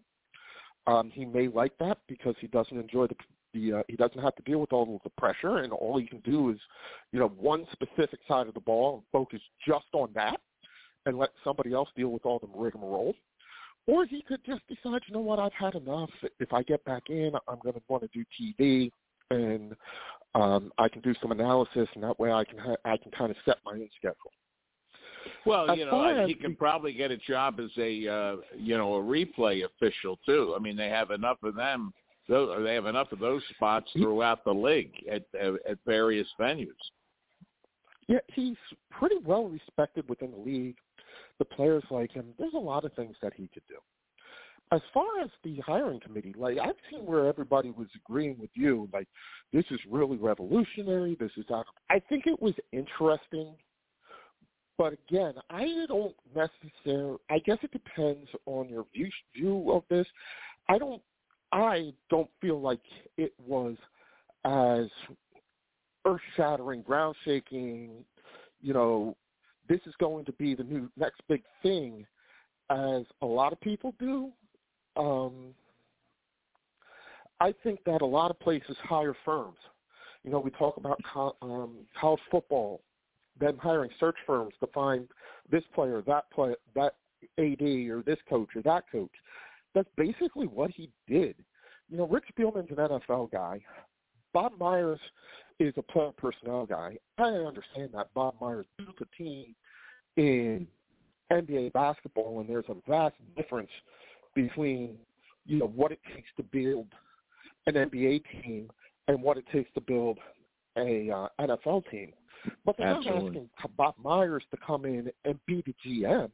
They're asking Bob Myers for his opinion on, do you think this guy has what it takes to be a leader and set a culture from a front office perspective in an organization? And, you know, some representatives from the ownership were there. It was interesting. It's that earth-shaking that, you know, everybody's like, this is going to be the future. And Josh Harris suddenly had this idea that's like the next thing, NFL 2.0. I guess I would say I'm surprised that nobody else has ever thought to do that. And then if it's that earth-shaking, maybe that's another clear sign of sort of the insularity of the NFL, where they think that in order to have an opinion on how to be involved in an NFL organization, you have to have a background in the NFL, and no other opinions count, because there's plenty of people out there who have run successful organizations who can come in. If they had said that they were hiring Bob Myers to be the GM, I might have some questions about, you know, what does he understand about putting together a 90-man off-season roster, the intricacies of the NFL draft and stuff like that. But they were just asking a guy to come in and help them pick, help them interview and help them pick a general manager who is then going to set up the most of the front office. Yeah, like a board of directors group picking a new president of a corporation, and just like you said, like a head hunting organization to an extent. I've been in plenty of interviews where somebody may be sitting in the interview for a teaching position who's not a teacher or has no background in education. They're just a community member, but they're there to offer their wisdom on what might be or something like that. So so be it. You know what, Mike? My services can be purchased, to evaluate teachers, because now I feel that after previously in Hall County, but now in the last 2.5, going on 3 years, I have seen, especially when you're right there on site, what is a good teacher and what is not necessarily a bad teacher, but not a great teacher, if you know what I mean.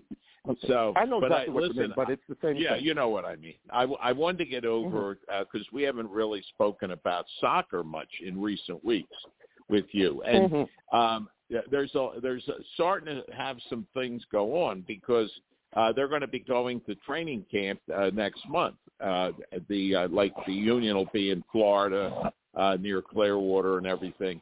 But there has been some action with some key add-ons, I know, especially with the Atlanta United. I've got, get their press releases, and they've made some good personnel decisions.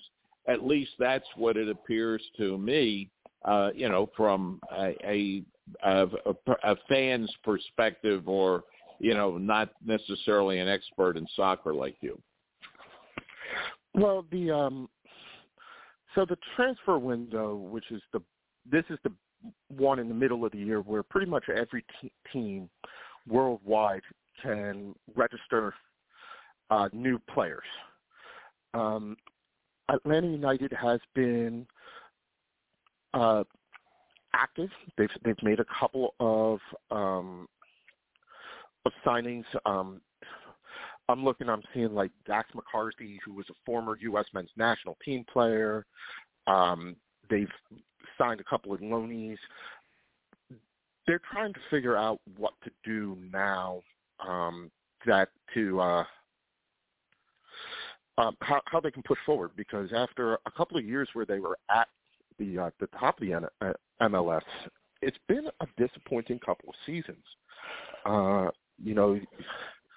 And they need to figure out the right mixture to get all of that back together. I know that Brad Guzan, the longtime U.S. men's national team goalie, was gone, so we're going to replace him with a younger keeper. I still think that there are some moves to be made between now and the end of the month as they get ready to go to training camp early to mid-February. So we're still waiting to see how these rosters are going to shape up. I think the big signing that everybody was looking at was recently was down the road from y'all a little bit in Fort Lauderdale and Miami. Luis Suarez, who's probably one of Lionel Messi's best friends. I mean, I think Suarez was best man at his wedding. He signed pretty much a minimum deal to play for Inter Miami to link back up. So we're going to, it's that old, we're getting the band back together. Back one more time. But it's like, when the Blues Brothers got the band back together the first time in the 80s, it was really, really cool. But could you imagine if they tried to do it again today? Like, the arthritis would be killing them. So it's more like the Blues Brothers trying to get the band back from the 80s together in 2008, when they should probably be in the rocking chairs. We'll see how this works out. I think it's more of a short-term thing. It's a short-term, let's try and win a couple of trophies together and probably lift an MLS Cup thing more so than a long-term thing. I know that I'm almost up against it because our good friend Doug is going to be coming on soon. Roger, and Frank, there was a really, really interesting announcement, not from soccer today, but from the world of rugby. One of the really young, promising Welsh rugby players decided to quit playing rugby right when they were announcing the squads for the next big tournament. He's going to try out at 22 he's leaving to go to IMG Academy. He's going to try out for the NFL draft. Well, hey, listen, the Jordan Mailata came from Australia. It took a few years to make him into a pretty good left tackle, but he did. He worked hard at it. And of course, he's got size. Does this guy, this guy have good physical numbers?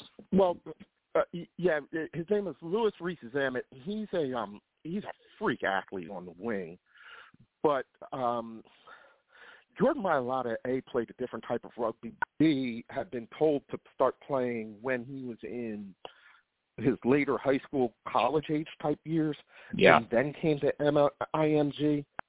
So he wasn't like the equivalent of a college senior who had already been playing one type of sport one way for a number of years and then trying to play a different one, number one. Number two, his size and particular position that Mailata played in rugby league lent itself more towards the blocking aspects that he was asked to do. So I think his skill set translated a little bit better. You're looking at a guy who would be probably best utilized as a running back, or in kind of that way. He plays wing, which means that he's the speed guy. He's used to catching the ball and running. So he'd be he might be good as a running back, but you're probably going to have to put some weight on him, and then there's going to be the blocking aspects of it, which they don't necessarily do. They were pointing out, like, it's very hard. The number of players who have actually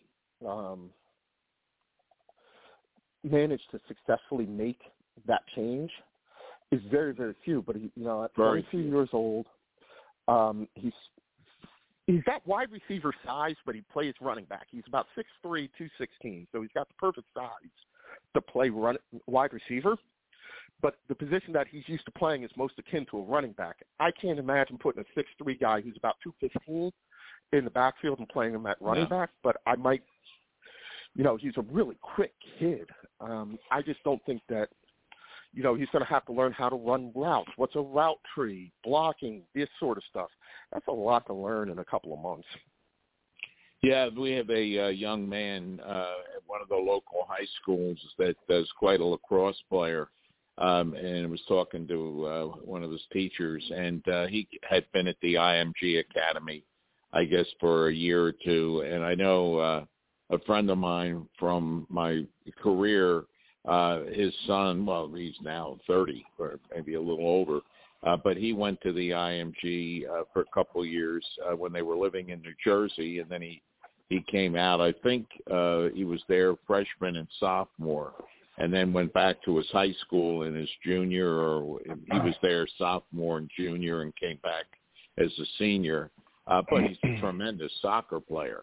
And he's in that semi-pro league. They live in Charleston, and he's also, I believe, for his employment, he's with a soccer equipment firm. And but I know he was great in high school, and and I know his father. I don't know the mother. I know who she is. And then he had a younger brother, and then a sister went to Clemson. I had a kid who lacrosse. who went to IMG for soccer, and now he's got a scholarship to Penn State. And not all of them are going to be pros. Not all of them are going to declare early. Some kids just get that opportunity, and it gives them the skills to take another step forward in their academic career. And so, well, that's what it's all about. So, well, listen, you're right. Doug's with us.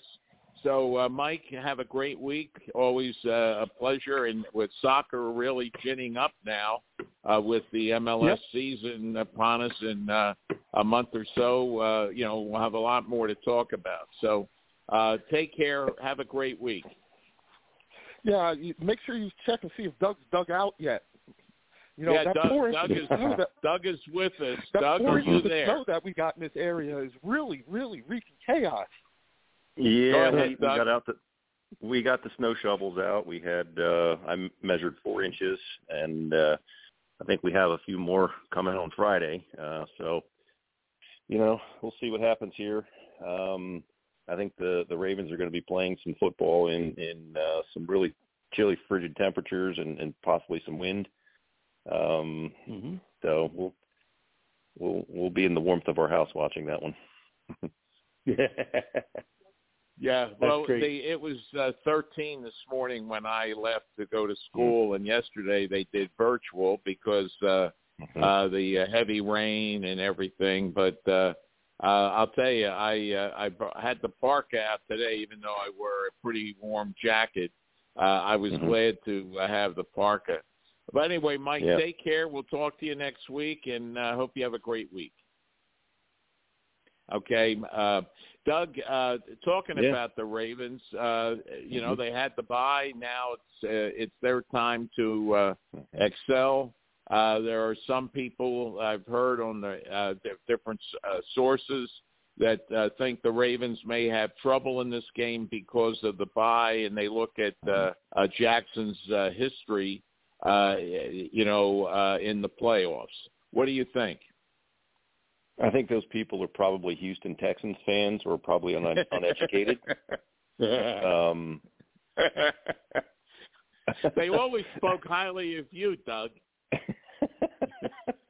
Well, look, there's I would call it cautious optimism here in Baltimore, only because, you know, you look at a bye week and gosh, we went through this in 19. We went through this summer with the Orioles, and it provides you the opportunity to get a lot of your individuals healthy. You know, Mark Andrews practiced in full today, and that could be something that's a good thing. I think Marlon Humphrey has not practiced a whole bunch, even in a limited capacity because of his calf.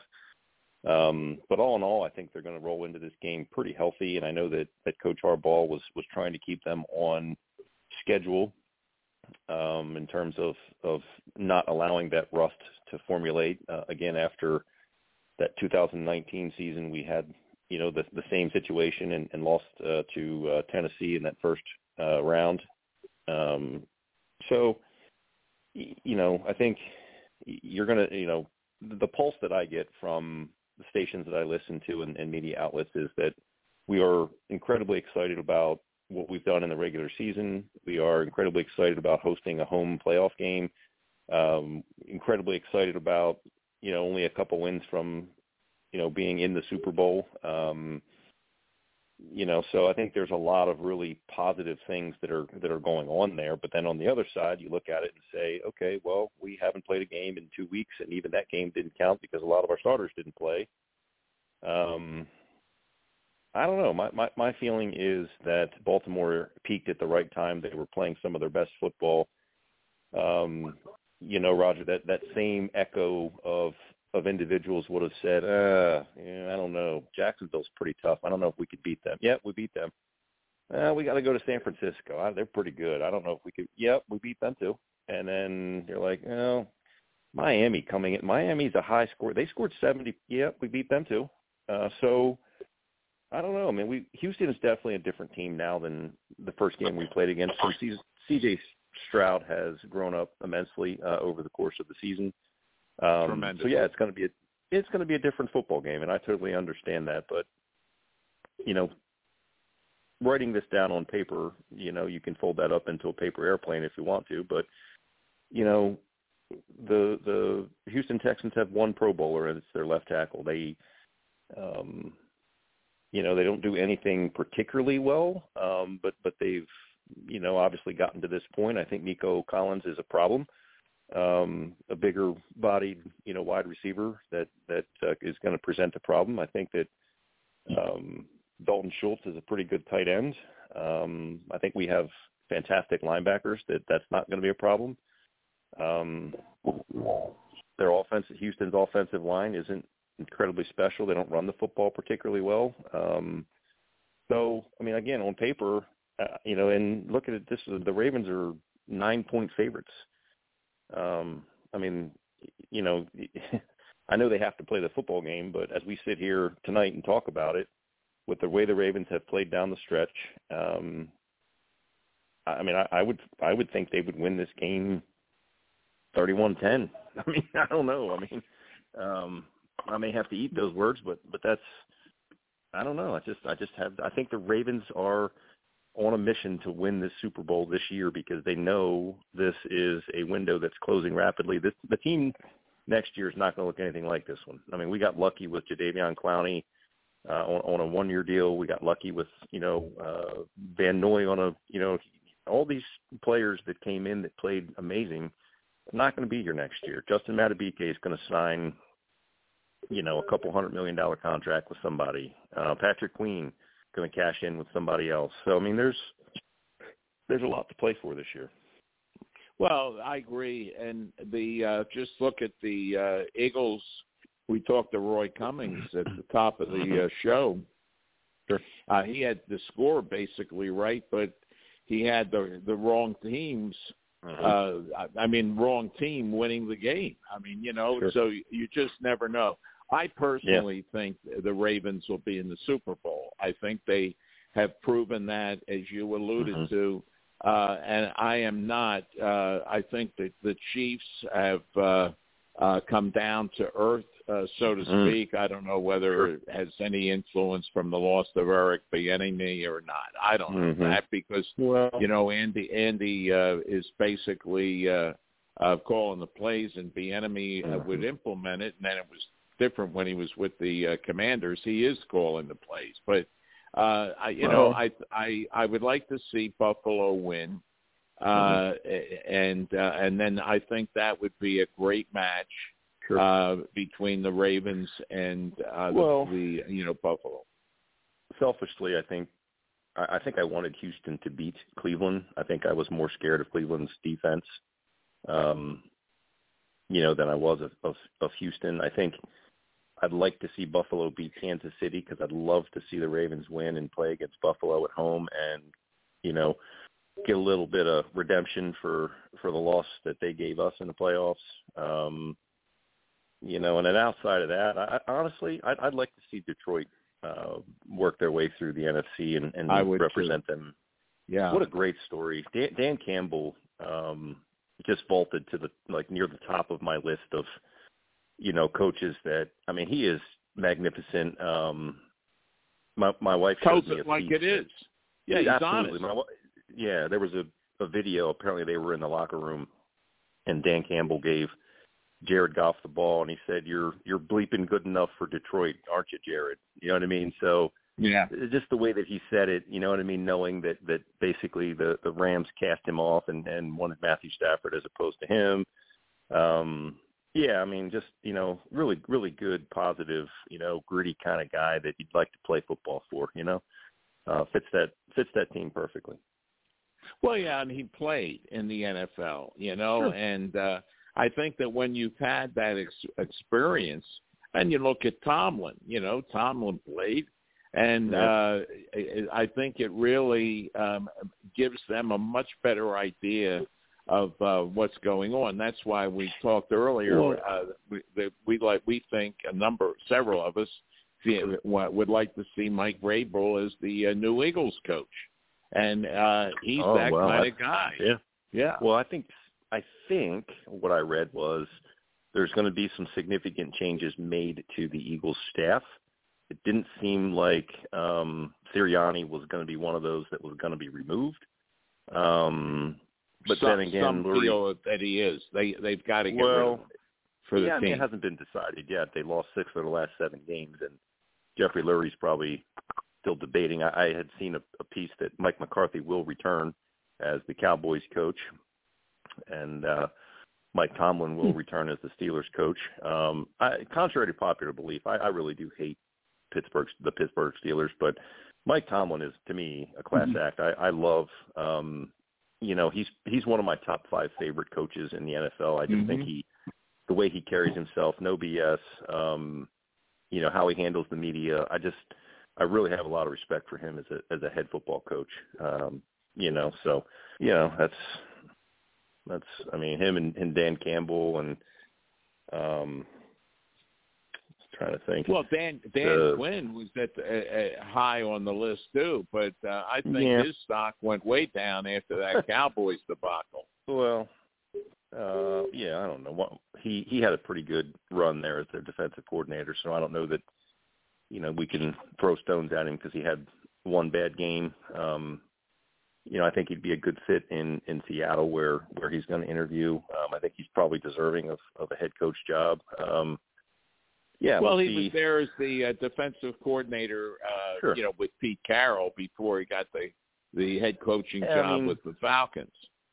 It's a finicky thing. Look, you have owners and people that are going to be interviewing these guys, and look, they all have ideas of X's and O's and what they know. I believe that's probably fairly, static across the board in terms of a comparison point. But at the same time, how are you going to interview? What kind of personality do you have? How organized are you? How do you carry yourself? All those things I think are super important to what they're looking for in terms of their fit. The but team some I of them think are is phonies about that too, Doug. It's just like in life. They can be a great interviewee, but a lousy interviewer. Right. No, I get it. It's like I say. Mike McDonald from the Ravens has interviewed a couple different places, and gosh, he was wonderful at Michigan. He's had a couple really good years in Baltimore. I met the guy. He's pretty sharp, and I think at some point he should probably get a head coaching job. I don't know that it's going to be this year, but I think he'll probably make the final list of a couple different teams as they continue their process. As Roger, guys like Dan Quinn and Bill Belichick and guys like that are going to Harbaugh, Jim Harbaugh. They're going to win out because they've already proven themselves, and they're an experienced. It's an easier trigger to pull to say I'm going to give you this opportunity because I know what your track record is. You give that to a guy like Mike McDonald, they're kind of like, oh, well, he was a good candidate. Look, he looks good. I really hope he does well. You know what I mean? But you don't know that. Well, that's right, and there was a lot of talk or questions about whether the replacement for Belichick with the Patriots, Mayo. I think, Mayo, whether he would clean house, including the Belichick sons. I would hope he does. No, there was a report that came out. Both of his sons are going to stay, is what they said. Oh, they are. Well, see, that's what concerns me. Okay, that you're going to have Belichick on, but his son stays, so you still have the imprint of Belichick there. I would hope that he would clean house, but it may be he keeps some of the coaches, but not Belichick's sons, because it's like the old story. You don't want to be the guy that replaces the legend. You want to be the guy that replaces the guy that replaced the legend. Right. And a perfect example at Penn State was Bill O'Brien, who I have the utmost respect for because he took the Penn State job after Paterno. Yeah. And, that was a nightmare. I have a lot of respect for him. That's a tough spot to be in for sure. Following that, Well, Doug, have a great week. Congratulations. Heard the good news. And, we're really happy for you. God bless. Have a great week. Yeah. Okay. And take care. Go Dogs. We'll talk next week. You got it. Okay. See you. And again, please Frank, thank give you. Thanks to all the guests, and have a great week. God bless. Doug, please give your wife and your son our very best, and we're wishing all the best in the world for all of you. No, I really appreciate that, Frank, and the toast, if you will, that you made via text to me was very well said, and I really appreciate, just over the years, how you guys have welcomed me into your broadcasting family, if you will, and the things that you've said and done, and it goes a long way, because I don't know. I always have my measure of people is, do they give a shit or not? And you clearly do, and I appreciate that. So if I'm in a foxhole, I would expect you to be in it with me. It's a family. You, well, you know what, Doug? I don't know if you know this. My older two kids are both adopted. And so I know what it's like, and you're in a little different situation, and you're with obviously your adoption compared to mine, but it's really a great thing to do. I know a lot of friends that adopted children, and I just like Frank said, God bless, and congratulations. We send out our best. Thank you. Much appreciated. Ladies and gentlemen. Okay. Ladies and gentlemen, this program is brought to you by Grateful Appreciation, the men and women of the United States Armed Forces, men and women of police and fire services, the doctors and nurses on the first line of COVID, and, of course, the wonderful people in the supermarkets to keep our shelves full. These programs are dedicated to those who have lost their lives in the line of duty. Deputy Robert Anthony Carroll, Patrolman Jeffrey Colkep, Patrolman David Curtis, Patrolman Jeffrey Yazowitz, Sergeant Thomas Batinger, Detective Randy Bell, Detective Ricky Childers, San Diego Officer Mike Hendler, Sergeant Tom Wilson, Charlotte County Sheriff's Department, Patrolman Charlie Condit, Tarpon Springs Police Department, Deputy Chief Mike Godwin, Philadelphia Fire Department, Lieutenant Joyce Craig Lewis, Philadelphia Fire Department, Sergeant James O'Connor, Philadelphia Police Department, Sergeant Charles Chuck LaBake, Hillsborough County Sheriff's Department, Patrolman Anofa Kristen, Lakeland PD, Lieutenant Joe Zerba, Newcastle County PD, Deputy Josh Myers, Nassau County Sheriff's Department, Captain Matt Letourneau, Philadelphia Fire Department, Captain Chris Leach, Wilmington Fire Department, Lieutenant Artist Pope, Wilmington Fire Department, Lieutenant Jerry Ficus, Wilmington Fire Department, Trooper Joe Bullock, Florida Highway Patrol, Trooper Chelsea Richards, Florida Highway Patrol, Chief Al Hogo, Longboat Key Police Department, Chief Jimmy Ford, Wilmington Fire Department, Deputy Mike Hargrove, Pinellas County Sheriff's Department, Deputy Blaine Lane, and Deputy Chris Meyer, Polk County Sheriff's Department, Sergeant Chris Fitzgerald, Philadelphia Sheriff's Department, Sergeant Rodriguez, Philadelphia Police Department. My brothers and sisters, although you may be 10-7 at this point in time, at some time we'll be 10-10 at the table of the Lord. Until that time, may the roads rise up to meet you. May the winds be always at your back. May the rains fall softly on your fields, and the sun shine lightly on your face until we meet again. May the good Lord keep you and your family always in the palm of his hand. Good night. God bless, and have a great week.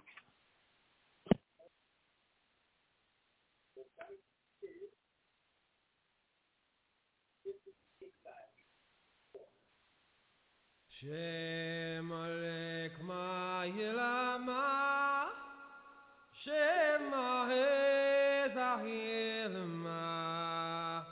Son Hashem Nevorat Fed, Akuig again Ma'ilma. Shem Alek Ma'ilama, Shem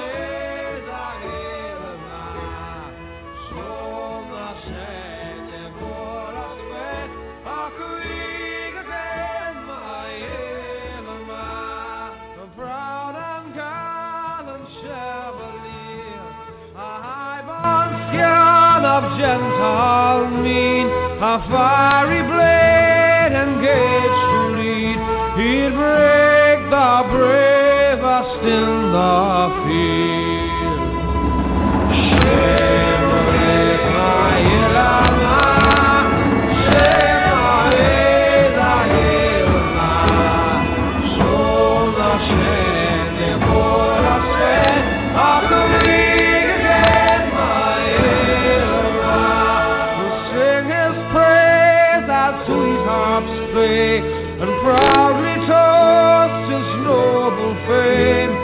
spirit and with mind afraid, to wish and strength and length of days. Shema, Shema, Yirama, Shema, Yira, Yirama, Shom Hashem, Nebor Hashem, Hakuig again, my Yirama.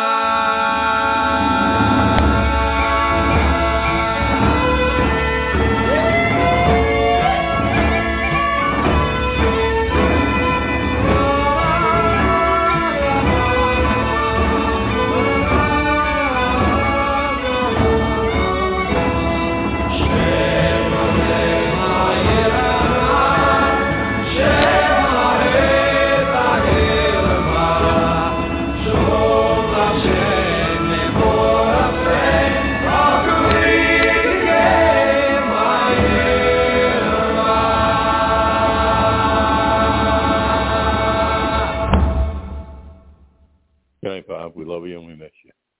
Hey guys, it is Ryan. I'm not sure if you know this about me, but I'm a bit of a fun fanatic when I can. I like to work, but I like fun too. It's a thing. And now the truth is out there. I can tell you about my favorite place to have fun.